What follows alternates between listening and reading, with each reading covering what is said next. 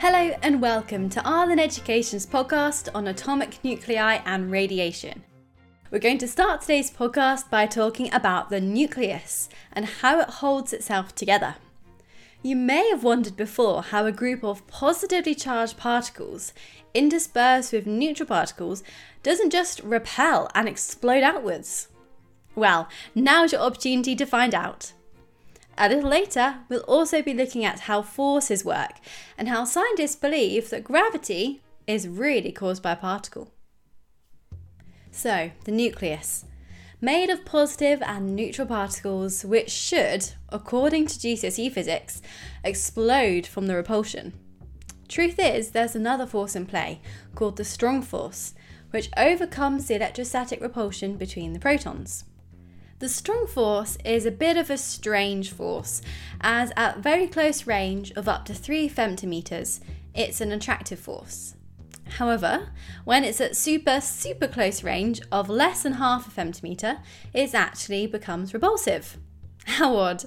In case you're wondering, a femtometer is 1 × 10 to the minus 15 meters. The strong force overcomes the repulsive force from the positive protons, and it's this what keeps the nucleus balanced and stable. So what happens when the forces become unbalanced? When the repulsive electrostatic force overcomes the attractive force, 2 things can happen. Either it releases radiation, like alpha for example, or it splits into 2 parts, which is called nuclear fission. Alpha decay consists of an alpha particle, made of 2 protons and 2 neutrons. It's very ionizing and can only travel a very short distance in air. The alpha particle is always released with the same amount of predefined energy, which is characteristic of the size of the nucleus.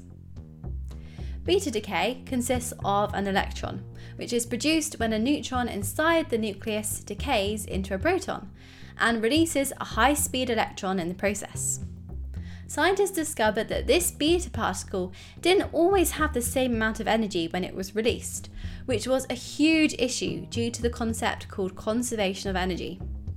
Because of this, scientists reasoned that there must be another particle to carry away the rest of the energy.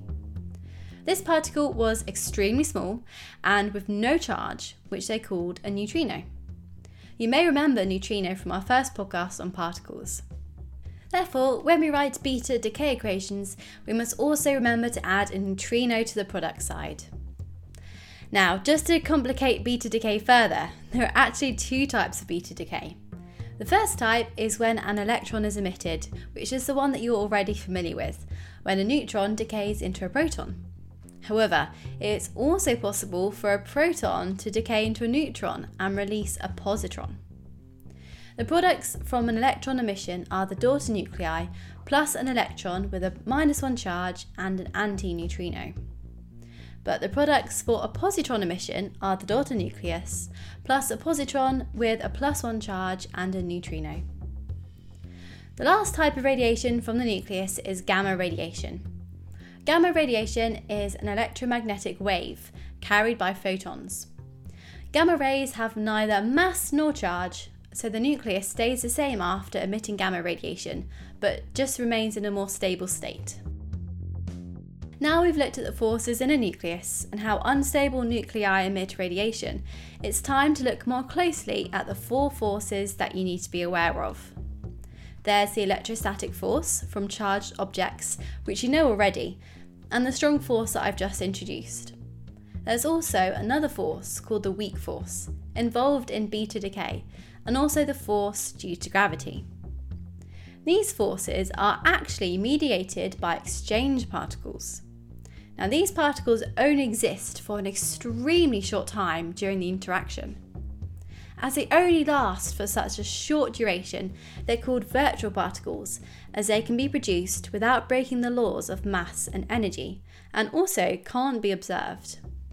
The strong force is mediated by the gluon or meson. The electromagnetic force is mediated by photons.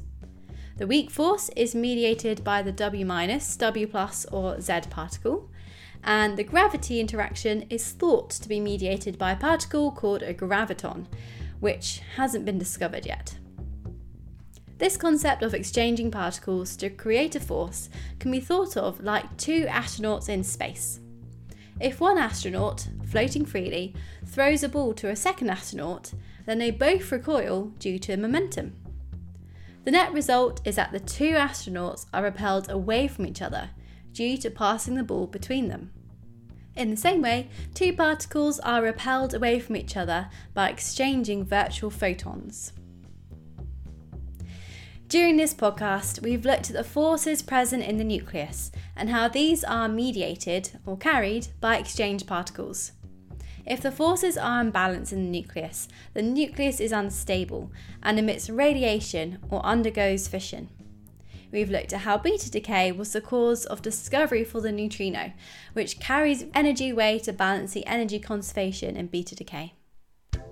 If you've enjoyed this podcast, don't forget to follow Arlen Education or like us on Facebook for updates, free guides, and information for our online group tuition classes and private tutors.